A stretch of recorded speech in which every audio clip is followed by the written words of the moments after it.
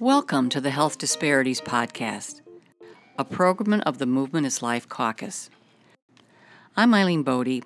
I've been a member of the caucus for 10 years, and I'm delighted to be hosting a conversation today with Donna Kurek, who is Director of Quality and Patient Safety for Ortho Virginia. Welcome to the Health Disparities Podcast, Donna.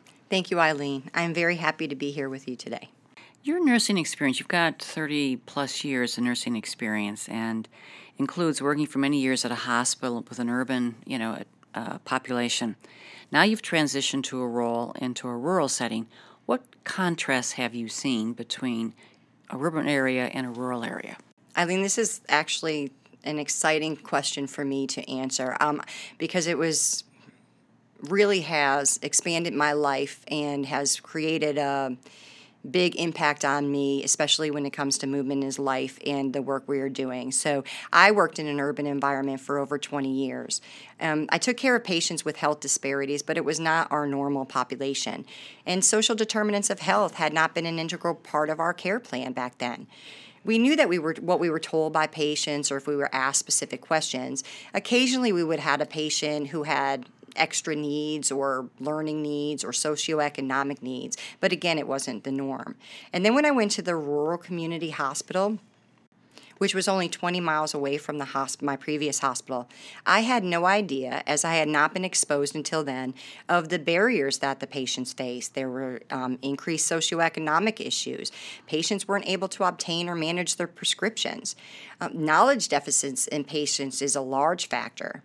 They didn't understand their discharge instructions, or they may not have been able to read or write. And patients in the community had poorly managed chronic conditions like diabetes. And I remember when I first started in the quality department, I was shocked by the length of stay of patients who had elective joint replacement surgery. And I first thought, wow, this hospital is behind the times. We really need to fix this. And then I sat and had a meeting with the joint replacement coordinator to discuss this, and what she told me was very eye-opening. The length of stay was not longer because the facility was not up to date in the current processes and protocols. It was because their patient population had different needs. And many of those patients traveled 45 minutes to 2 hours to come from their rural farmland to have surgery. The lack of medical care in their areas, as well as lack of knowledge of their health, contributed to these differences in care. And then I have never been exposed to those in the past.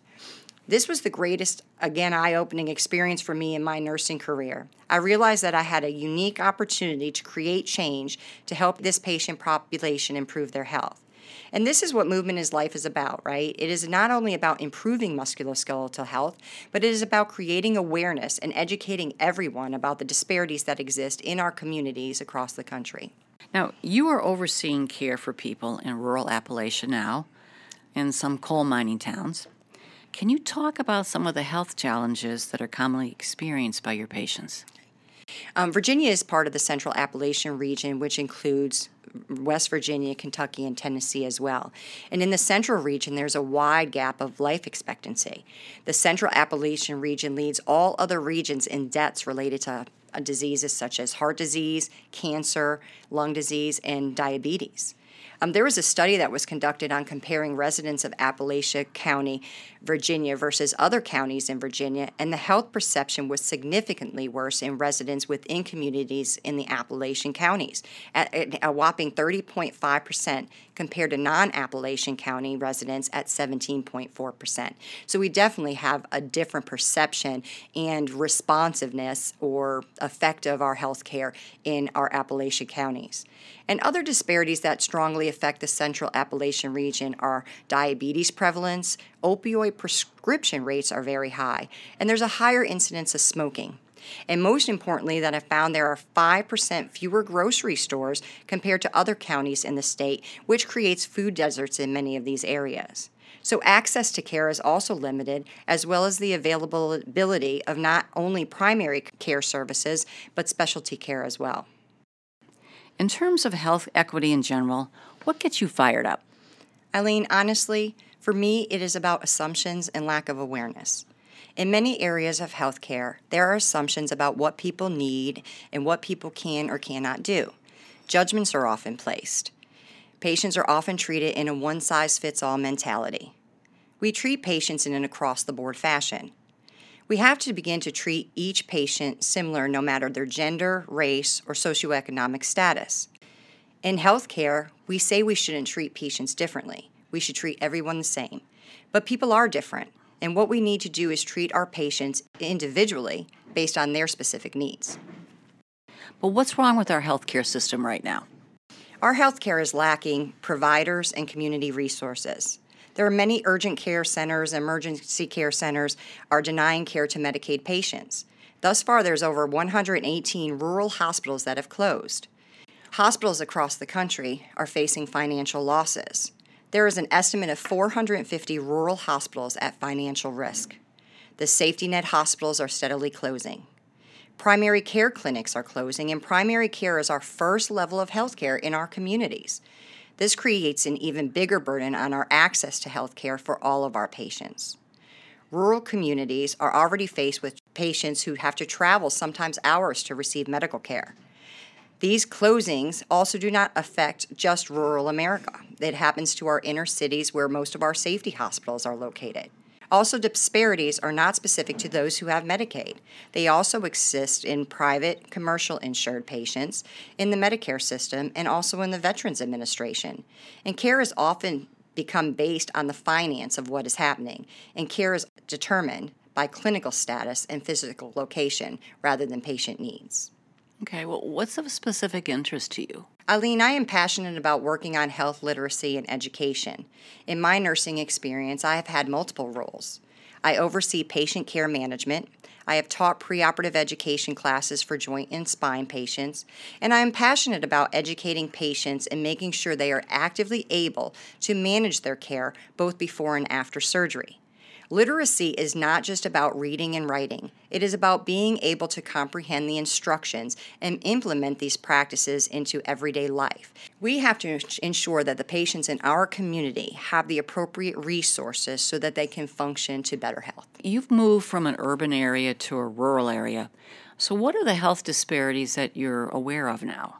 What are you concerned about? I think for me, I'm most concerned with and aware of the obesity epidemic. Educating and providing resources to our communities on obesity and managing weight leads to the improvement of so many other chronic conditions. If we could start here by managing obesity, then we can work to improve the vicious cycle and start getting people to move and to have an active participation in their life, and which will then improve the obesity, decrease their weight, and then help improve other conditions. Is obesity a factor in sort of skewing the bundled payments? It can be. There's a lot of differences of opinion and controversy on how BMI affects patients in the bundle. There are many providers and institutions that will turn patients away because of their BMI. But another key component of a bundle payment is in providing quality of care to all patients, right? So if we limit patients based off of their BMI, then we're not actually helping the patient to improve their quality of life. We're focusing just on the cost effectiveness. So the key is really to have a successful program is to work with the patients to manage their weight. Instead of having a restriction of not having surgery, having a maybe not now but later mentality rather than a not at all mentality when it comes to the BMIs, okay? And by not now, I mean that we take the opportunity to tell the patient or work with our patients to get the proper weight resources that they need, find what's in their community that can help them. There's low cost or no cost programs that are beneficial to patients for weight reduction. Get them in front of the appropriate physicians. And now that's also a challenge in our rural communities. So they may not have that access to care or these additional resource services. So what we really need to do is first take a good assessment of these patients, find out what their needs are, then determine a good plan of action rather than restricting them. Movement of Life has very concerned about bundled payments having a negative impact on certain patient groups. It seems that more complex patients and those patients with fewer resources may struggle to get a good care plan in place for something like a total knee replacement. Do you find that to be true? Yes, I do believe that's true. This kind of ties into the question we just talked about BMI skewing data and also related to the obesity. Many providers, payers, and institutions participating in bundle programs are imposing this strict criteria on patients having surgery. The main criteria is the BMIs and management of A1C levels in diabetic patients. Smoking is another key factor. Operating on patients with these risk factors does increase the patient's risk of having complications. And then there is a strong emphasis placed on surgical outcomes. This often puts increased burdens on surgeons to meet specific standards. So many people with fewer resources or with limited access to health providers may not have the ability to effectively manage their care. There's knowledge deficits that are a major concern, and what often happens is patients will be turned away from the surgery. Patients are often told to seek care elsewhere or by another surgeon. So is the bundle really working? If patients are being turned away because of these restrictions and we limit their care, then we are missing the key component of one of the goals of bundling, which is providing high quality of care to our patients. So how do we balance risks with limiting patients from having surgery? And that's through patient optimization. And that's where a care management program, which I oversee, comes into strong play. Optimization is essential for all patients, but has a larger impact on patients with health disparities. It has been my experience to be successful in a bundle program, primarily for elective procedures, is to have a care coordination team who is a resource to each patient. The care managers work to assess risks, they identify strategies, they identify community resources that align with the patient's individual needs, and then it helps to develop a pre-surgery plan of care that includes discharge planning. So if a patient is not at the appropriate weight resource or needs to be only provided to the patient, a careful needs assessment must occur, which identifies the ability of how a patient can achieve their goals. The care management team can identify community resources that offer the free or reduced cost services like we talked about. Care managers can arrange for patients for appointments for medical care or assisting patients in not only accessing care but also getting to these appointments. CMS has a bundle called BPCI-A. It's a Bundle Payment Care Initiative. And in that program, there's also waivers that are allowed for certain care services. So the care management teams can actually arrange for free transportation for patients to get to their therapy appointments or for follow-up cares. There's waivers for services like nutrition, like Meals on Wheels. So in communities that do not have access to care quickly or locally, or may not have support systems at home, a proper care management team can work to have these waivers and services in place ahead of time, which decreases the concerns for the patient. It's actually providing high quality care, and it's allowing us to not restrict these patients from having surgery. So careful planning is the key. It sounds like you've given a lot to this, care management team. How successful is it down there? How is it working with your patients? We are seeing an increased amount of patients that are going straight home from the hospital. One of our focuses is to heal at home. That by keeping a patient out of higher cost care, which like services like inpatient rehab centers or skilled nursing facilities, and getting them into the home, we're decreasing their risk of complications by being out of their environments. So part of the bundle payment care initiative is, as we mentioned, to decrease costs but provide high quality of care for our patients. And what I've found is that patients are often being sent to higher cost facilities like inpatient rehab utilizations or skilled nursing facilities, primarily for reasons that are unnecessary. For example, if a patient goes to an inpatient rehab center because they just want to, or their family member works there, but they have a large support system at home. The best goal, or to provide the highest quality of care for patients, is actually to get them to their home environment. So what we do in our case management program, and what is successful there, is that we are very engaged in providing services to get that patient in their home environment immediately from surgery. When we do that, we're successful because it decreases those unnecessary costs to the higher level of care settings. So that's a benefit to Medicare, right, in the bundle. But in addition, we're decreasing our risk of complications to our patients, especially with the flu season and the higher alerts for other viruses that are around, surgical site infections, or just exasperation of their comorbid conditions. So by having these waivers and these a controlled care management team that puts the patient first, we provide these resources in the home, and the patients recover better and quicker, and they're much more satisfied and can return to an optimal health with less complications. Do you think you need care management teams to better affect the social determinants of healthcare? Yes, I would agree. Based off my current work with having a care management team, especially where we're implementing bundle programs for value-based care, where we have rural communities that have limited access to care and gender and socioeconomic disparities, having the resources in place to provide oversight of care through whether it's community resource care management, whether it's care management that comes from the primary care services or the specialty services or from the hospitals.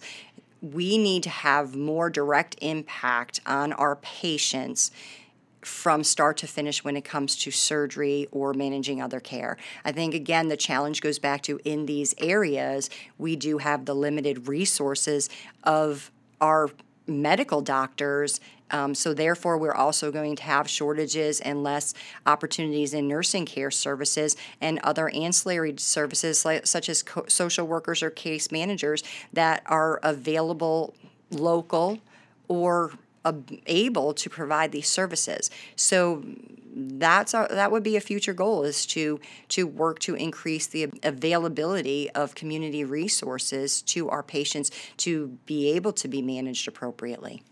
What are some of the social determinants that you have witnessed and need to understand in order to deal with patient care in rural Virginia? There's such a wide gap in life expectancy.